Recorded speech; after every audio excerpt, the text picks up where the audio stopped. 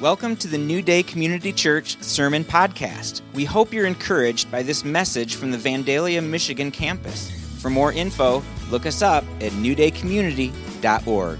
We are being sent by, in the same way that the Father sent Jesus, Jesus is sending you. All right? And so that's what we want to focus on over the next few months and kind of unpack and learn how to do that.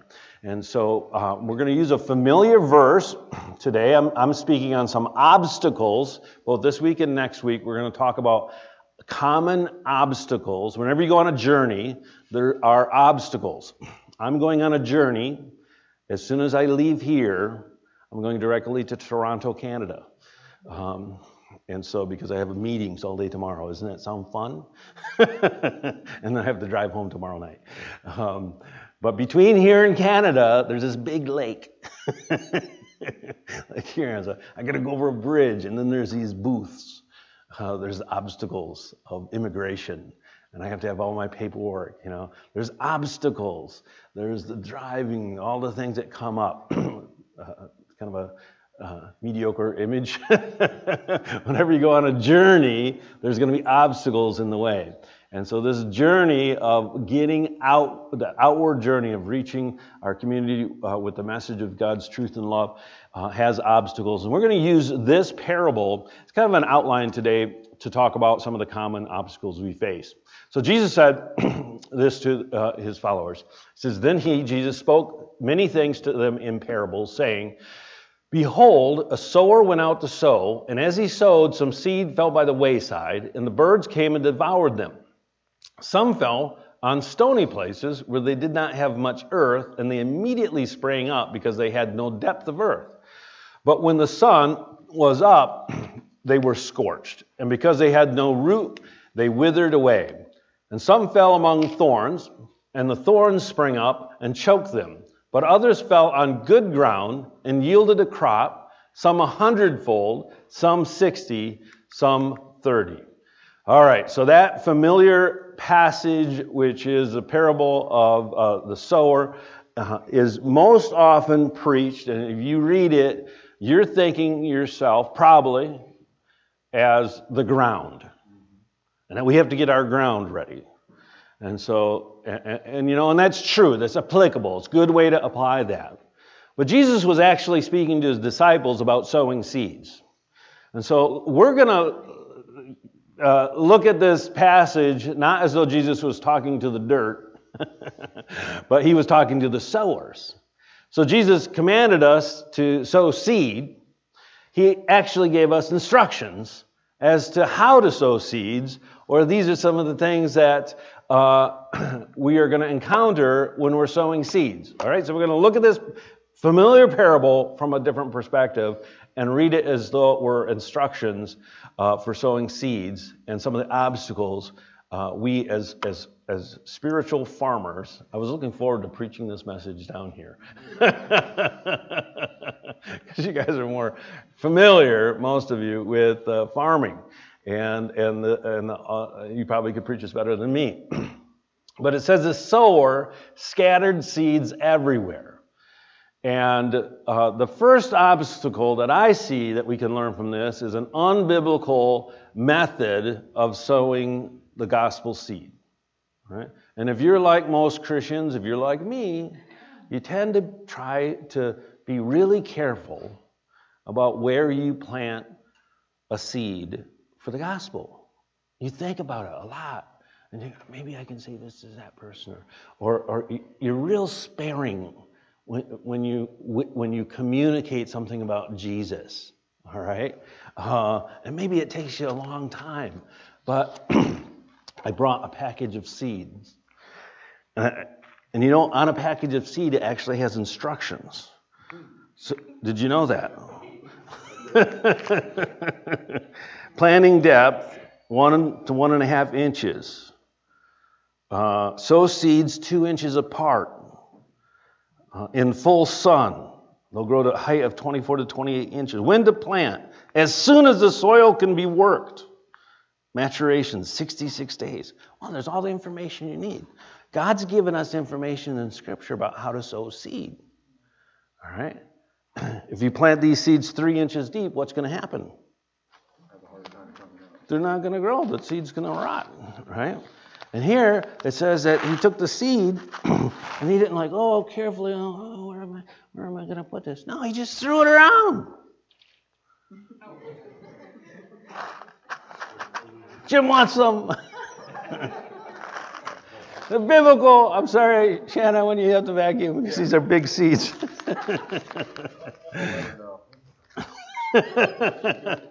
So there's this idea, and I believe it's a biblical thing. When we think about sharing the truth and the love of Jesus, the message of Jesus, and talk about Jesus, we got to think about, you know what? We just got to get it out there. We just got to get it in the field. That's the sower's job. Get it in the field. Get it in the field. Jesus said in Mark's version of the Great Commission, go into all the world and preach the gospel to every creature. All right? Every creature. Who should I preach to? Everyone. All right? If you're sitting somewhere or you're thinking about someone or you get together with some family or some friends, you don't need to pray, God, should I witness to this person? You just don't need to pray that. Okay? If you're praying, God, should I talk to this person about Jesus? The answer is yes. God's in heaven going, yes. The right prayer is, how should I share Jesus with this person? Never ask, should I? I don't care who they are. I don't care if they're a flaming liberal, anti-Jesus, anti-Christian, if they're Muslim, if they're Hindu. Doesn't matter if they're a Baptist, if they're a Jew. It doesn't matter. If they're a creature, if they're living, preach to them. You can practice on trees and chairs and tractors, but if it's a person, preach to them. That's our commission. That's what we're called to do. And we're not responsible for the outcome. Last week when I was sharing up in Kalamazoo, someone said, I just feel so guilty. When I don't say something, or if I say something wrong. And it's really the enemy that uses guilt and shame of not sharing or the fear of not doing something right. When Jesus has just called us, listen, man, be the light.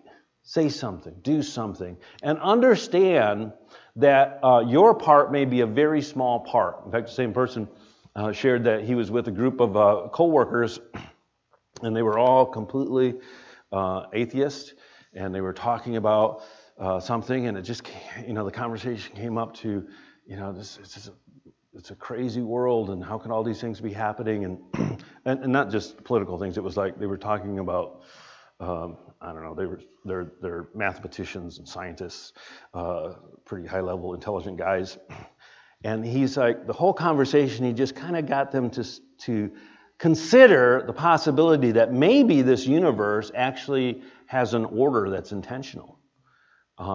And at first they were like, totally no, it's just random coincidence of, evolution. And it was like, really? Don't you think that, given the wonder of how everything works, that maybe there was something ordering the universe? And by the end, he said, by the end of the conversation, they were actually like, yeah, that actually sounds reasonable. He said, but I feel like I should have gone further. I said, heck no. Heaven, no. He got them to go one step. Right. When you're sharing the gospel, don't expect people to go 100%. I mean, you can hope for that. But usually it takes, in fact, there's this thing called the Ingalls scale, which breaks it down in about 16, depending on the version that you look at, up to 16 or so different steps from someone who is anti-religion, total atheist, to a fully convinced, converted, on-fire Christian. And so they're just little incremental steps. And your job might be just to get them to move from, just like this man up in Kalamazoo, got these people at the table to go, there's nothing out there other than random chance, to, wait a minute, that doesn't make much sense. It's actually, it's less it's more reasonable to believe that there is some force or influence that has brought order. We call that influence and force God, and we happen to know him by name, right? But the fact that they are now considering there might be something, that's a huge step. And so your step may be just to pray for that person. I'm not saying you even have to communicate out loud something. You want to find ways to communicate. But even if you're just praying, if you're conscious and saying, God, you put this person in my life, I pray for them. Lord, open up a door. And if not me, open up a door that someone else, someone in their life can influence them to the gospel. Listen to this, spend more time talking to God about your friend or your family member than your family member or your friend about God. Yeah, that's good. Spend more time talking to God about them than talking to them about God. And when you do have the chance to talk to them, or when someone else comes to talk to them, they're going to be more ready because you've done the work of intercession and you've prayed. All right? So unbiblical sowing method. Preach to everybody as much as you can. If you don't be trapped in shame or fear. Start over the next day and say, how am I gonna be a witness? I have a friend. I don't do this, but he challenges me every time I'm with him. I don't like tracks. I don't know. They're good. The idea is good, but I've never been able to do it. But every time I'm with this guy, he's got a track, and everybody he meets, he gives a track to. Everybody, waitresses, hotel clerks. Hey, can I ask you a question? Oh yes, sure, sir. Would you read this? And they just go, it's just a great idea. I'm like, I should be better at it. Pastors make lousy evangelists. That's why I need you, okay? I do try, I do pray, I constantly, and just about every situation, I'm like, how can I be a witness here? And maybe it's just being a good neighbor, maybe a good citizen, but you're looking for opportunity to sow a seed. Okay, obstacle number 2 is misunderstanding. We read the parable, and now as I go through each one of these obstacles, I'm going to read where Jesus later in the chapter explains the parable to his disciples. And so he says, because they came back to him and said, what did that mean? And he's going through the list of each one. He said, when anyone hears the message about the kingdom and does not understand it, the evil one comes and snatches away what was sown in his heart. This is the seed sown along the path. Okay, so where the birds come and snatch away. And so there's actually 2 obstacles in this verse. We're going to take the first one first, and that's if they don't understand. A lot of people don't get the gospel. They just don't see how it connects with their life. And if you're sharing the gospel with someone, or if you're trying to talk to them why you go to church, or why you read the Bible, why you believe in Jesus, and they don't understand it, don't feel uncomfortable. Because the Bible says that's how some people are going to react. Okay, remember we're looking at this as sowing instruction, and so if that happens to you, things are not lost. It's just part of the process. All right, and we need to expect that. Paul says in 1 Corinthians that the message of the cross is foolish to those who are headed for destruction. Jesus says it's impossible to see the kingdom of God unless you've been born again.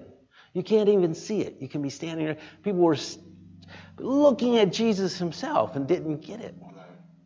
Saw him heal people, heard Jesus speak these words, and walked away and said, I don't know what that guy's talking about. He's crazy. So if it happened to Jesus, how much more can it happen to us?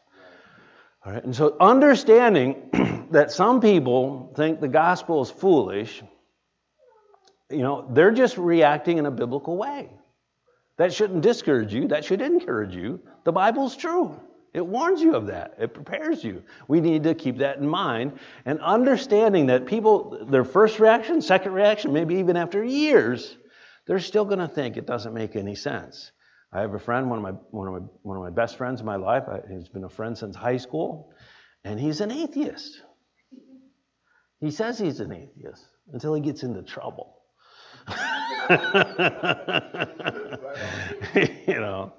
When it gets right down to it, he's just stubborn.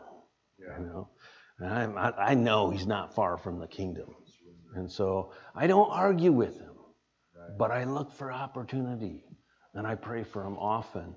And we just need to understand this. And Paul says, I have become all things to all men, or in another translation it says, I try to find common ground, that I might by all means or any means save some. So our goal as sowers is to try to find something in common. Yeah. And I don't care how different a person is from you, you have something in common. You know why?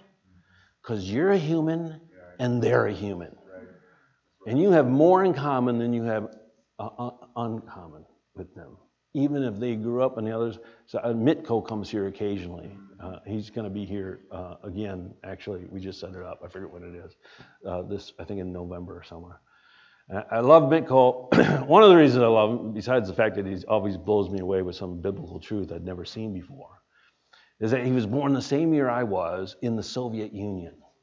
And I remember when the Soviet Union was the big bad guy. You know, now I have a friend that grew up the same time I was growing up on the other side of the planet in the oppressive Soviet Union. And now we have, of all the itinerant ministries that come in here, me and Mitko and Albania, his wife, we just get together so well because we have so much in common. Just a coincidence. Isn't that amazing? Yeah. Awesome. It is awesome. That's how we work. And so if you meet someone that's a Muslim, if you meet someone that's an atheist, you have a lot in common. Right.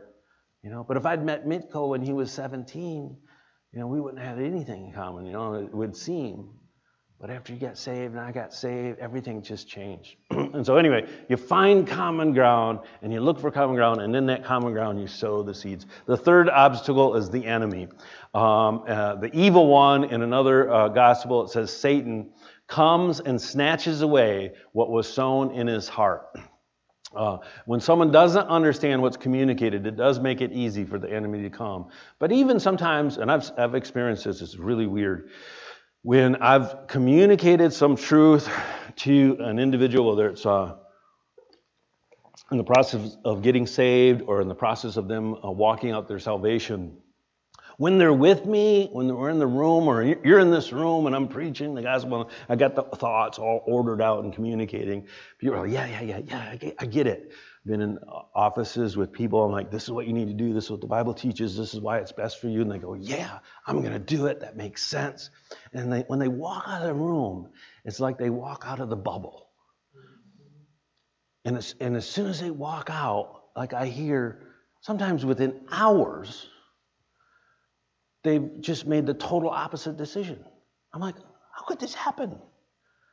I remember this one meeting with a group of people, and we were laughing and happy because there was this major breakthrough. And the very later that evening, like 6 or 7 hours later, someone contacted me and said, have you heard? I'm like, what? They just said the most horrible things about you. I'm like, what do you mean? We were all in agreement. You know, it was about someone getting their life right, and they never came back to church. You know, and so the enemy, what dynamic is in there? There's another influence. Right. All right. Paul says that if our gospel is veiled or covered or hidden, it's veiled by those who are perishing, whose minds the God of this age has blinded, who do not believe lest the light of the gospel of the glory of Christ, who is the image of God, should shine on them. So we have an enemy that is active in this process.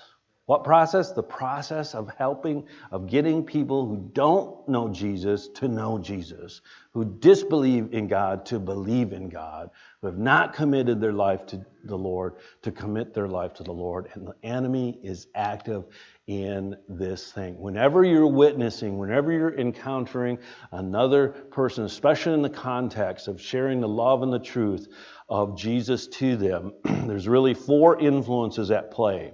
There's you, so you bring all your stuff to the table and interacting.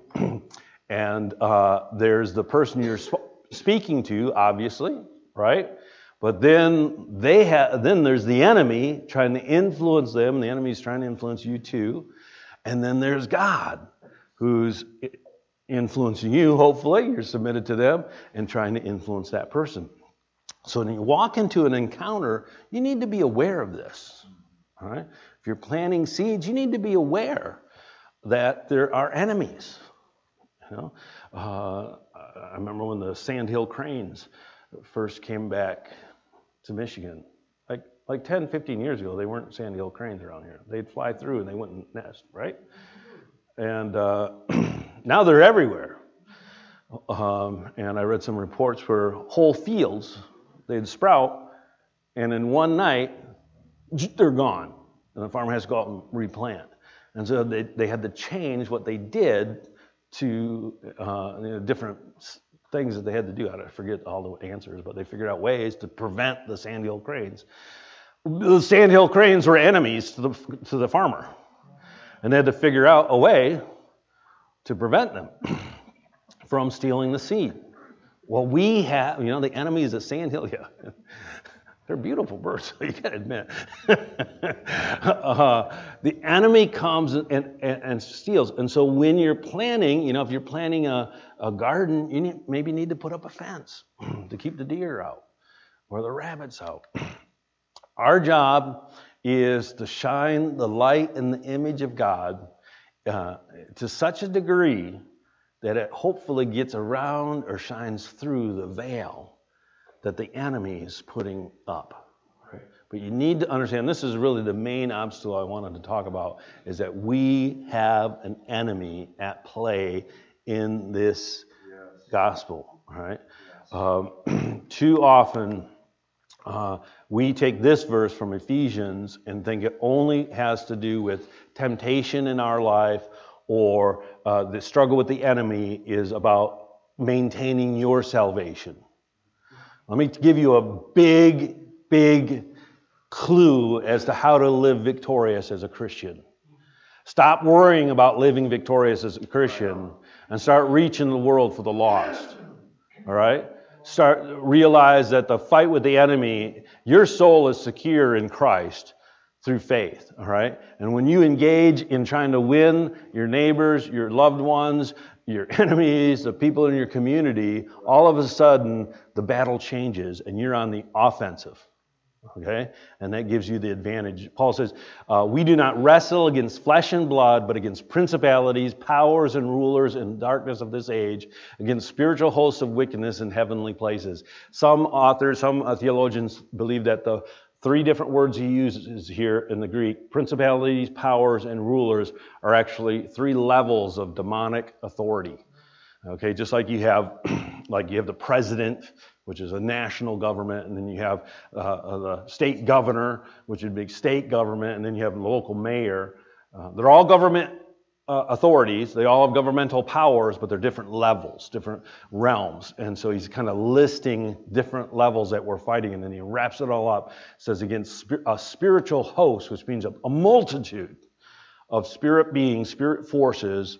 And I actually believe that there are, spiritual entities, spiritual beings that we're at battle with, but those spiritual beings are manifest through psychological, sociological influences. So even if you understand them as things like depression or things like economic downturns, things like that, those are enemies. Right.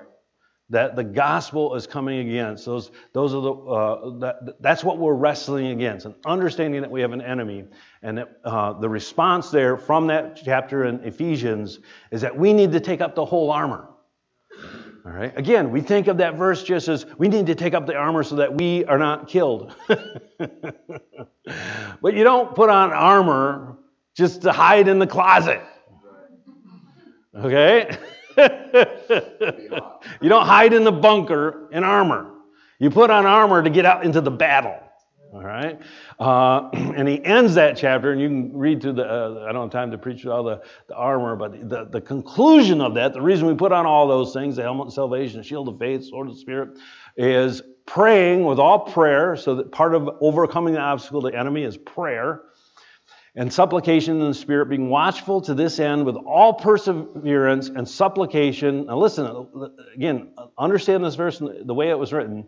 For all saints and for me, that utterance may be given to me, that I may open my mouth boldly to make known the mystery of the gospel. So we always read that and think, this is Paul asking for prayer for him to have an opportunity to preach the gospel. But really, it's for all saints and for him to have the opportunity to witness the gospel. And that we are to be praying with all prayer, and we are to be armored up so that we can be ready to boldly make known the mystery of the gospel. So this whole chapter is about the outward journey. It's about getting the message out. It's about influencing our community, our neighbors, our loved ones with the love and the truth of Jesus Christ. And we have an enemy, but we have what it takes to overcome the enemy. God's given us every tool that we need. All right, that's the big obstacle. Number 4, there's 6 obstacles, so we're getting a good way through. 4 is a stony place and no root.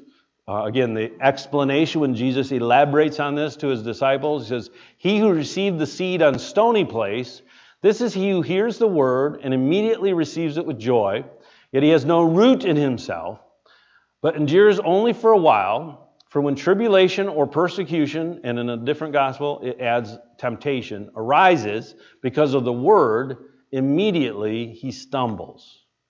So rather than, again, understanding this as the soil, if you are sowing seed and the ground is hard, what do? You guys are farmers. What do? You make it soft. What's that? Make it soft. Wait, listen. It's the music of heaven.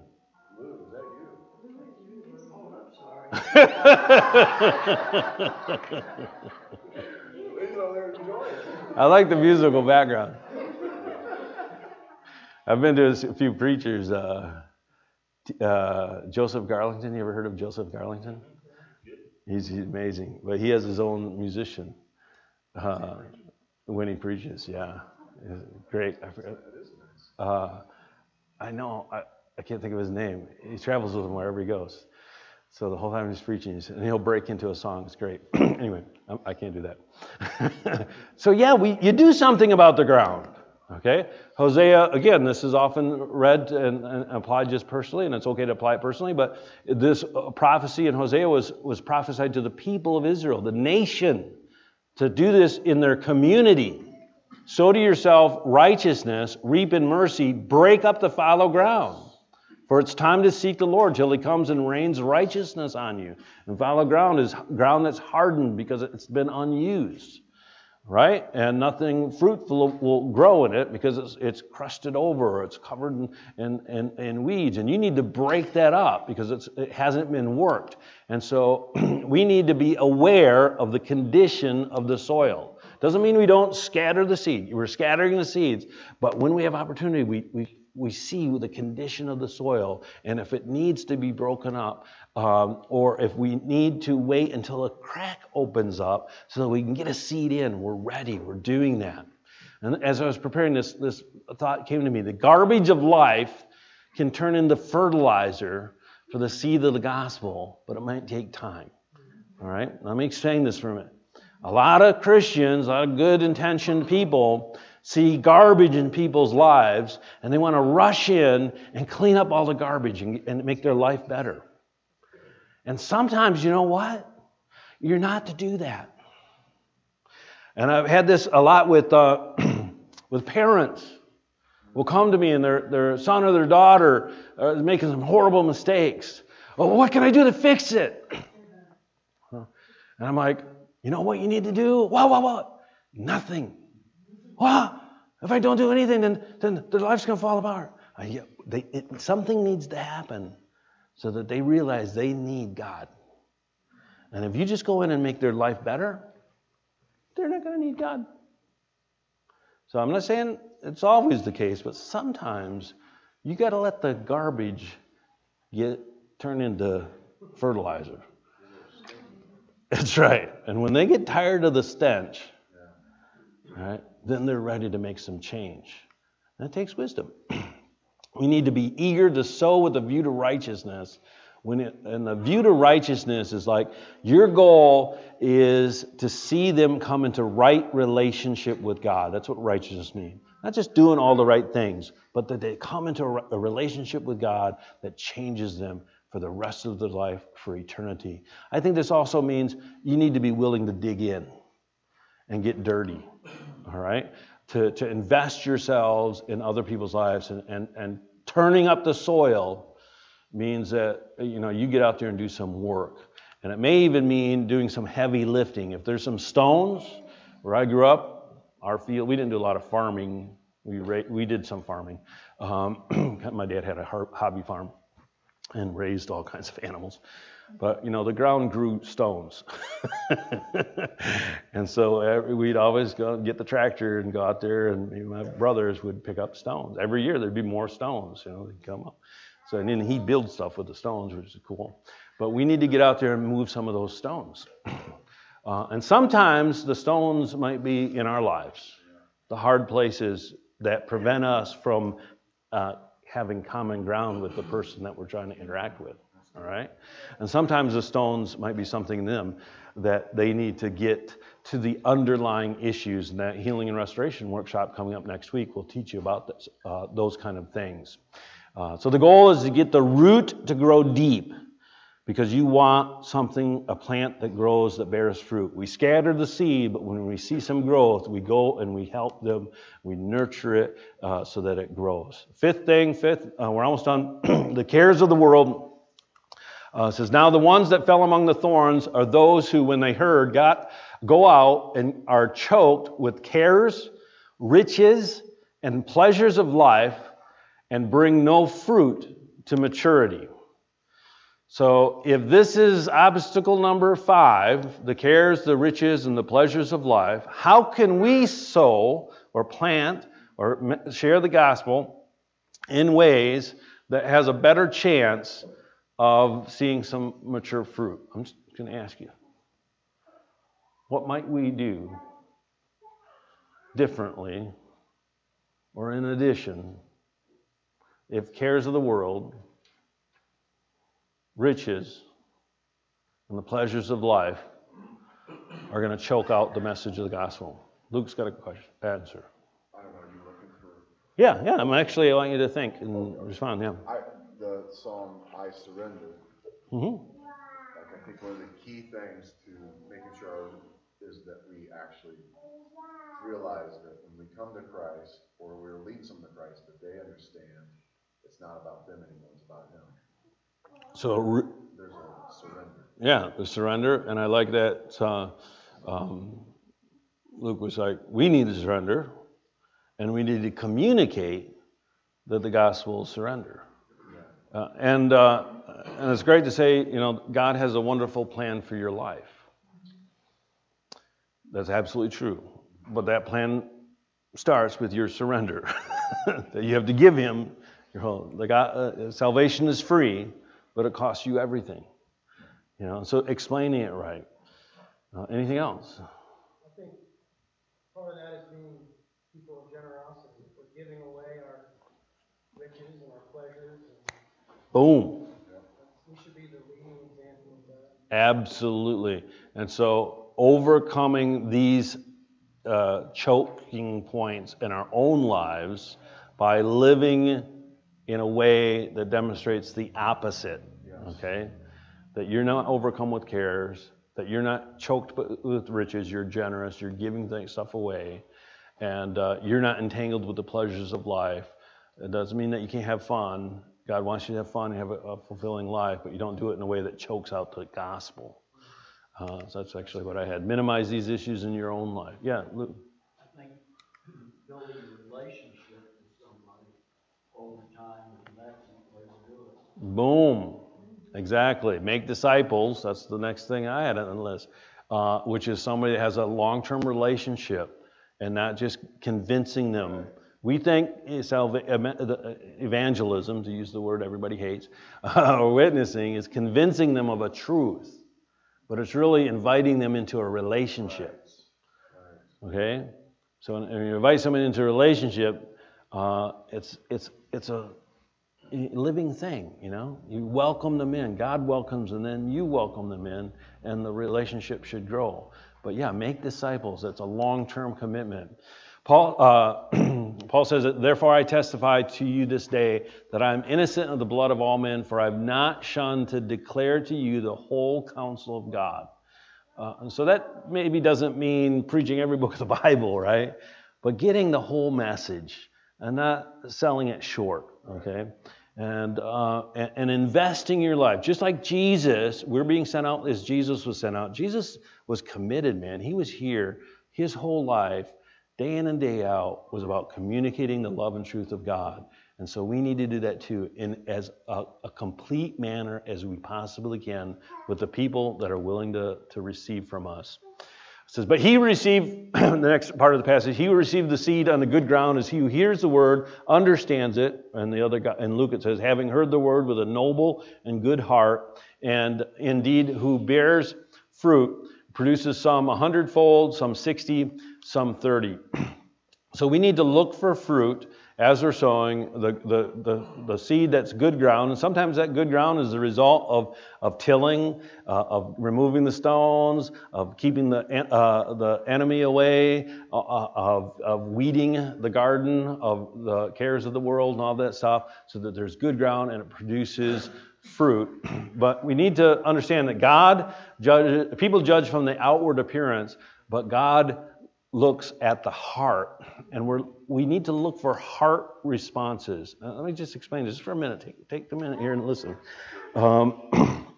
Often, when we preach the gospel, we want to see outward change immediately, and if we don't see enough outward change, we think that the gospel's failed, or they're unrepentant, and we write them off. Okay? But you know what? Heart change starts inwardly and it works outward. And sometimes it takes a while. What kind of a parent would you be? What kind of parent would I have been if my kids, if they misbehaved the first time I kicked them out of the house? All right? I'd end up in jail. All right? How many times do they disobey? Well, over the 18 to 20 years that they live in my house, I lose count, right?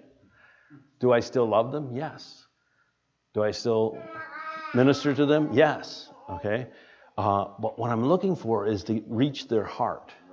And so even when they misbehave, I respond in a way that I'm trying to minister to their heart. And if I minister to their heart, I'm not as worried about outward compliance as I am about reaching their heart. Because if you reach their heart, the outward compliance will come, and it will last forever. All right? And I think that's what this next, I'm just going to read through this last parable. This is what follows the parable of the sower in Matthew, and I think it does this intentionally. Another parable he put forth to them, saying, the kingdom of heaven is like a man who sowed good seed, same theme, in his field. But while the man slept, his enemy came and sowed tares, or weeds, among the wheat and went his way. But when the grain had sprouted and produced a crop, the tares also appeared.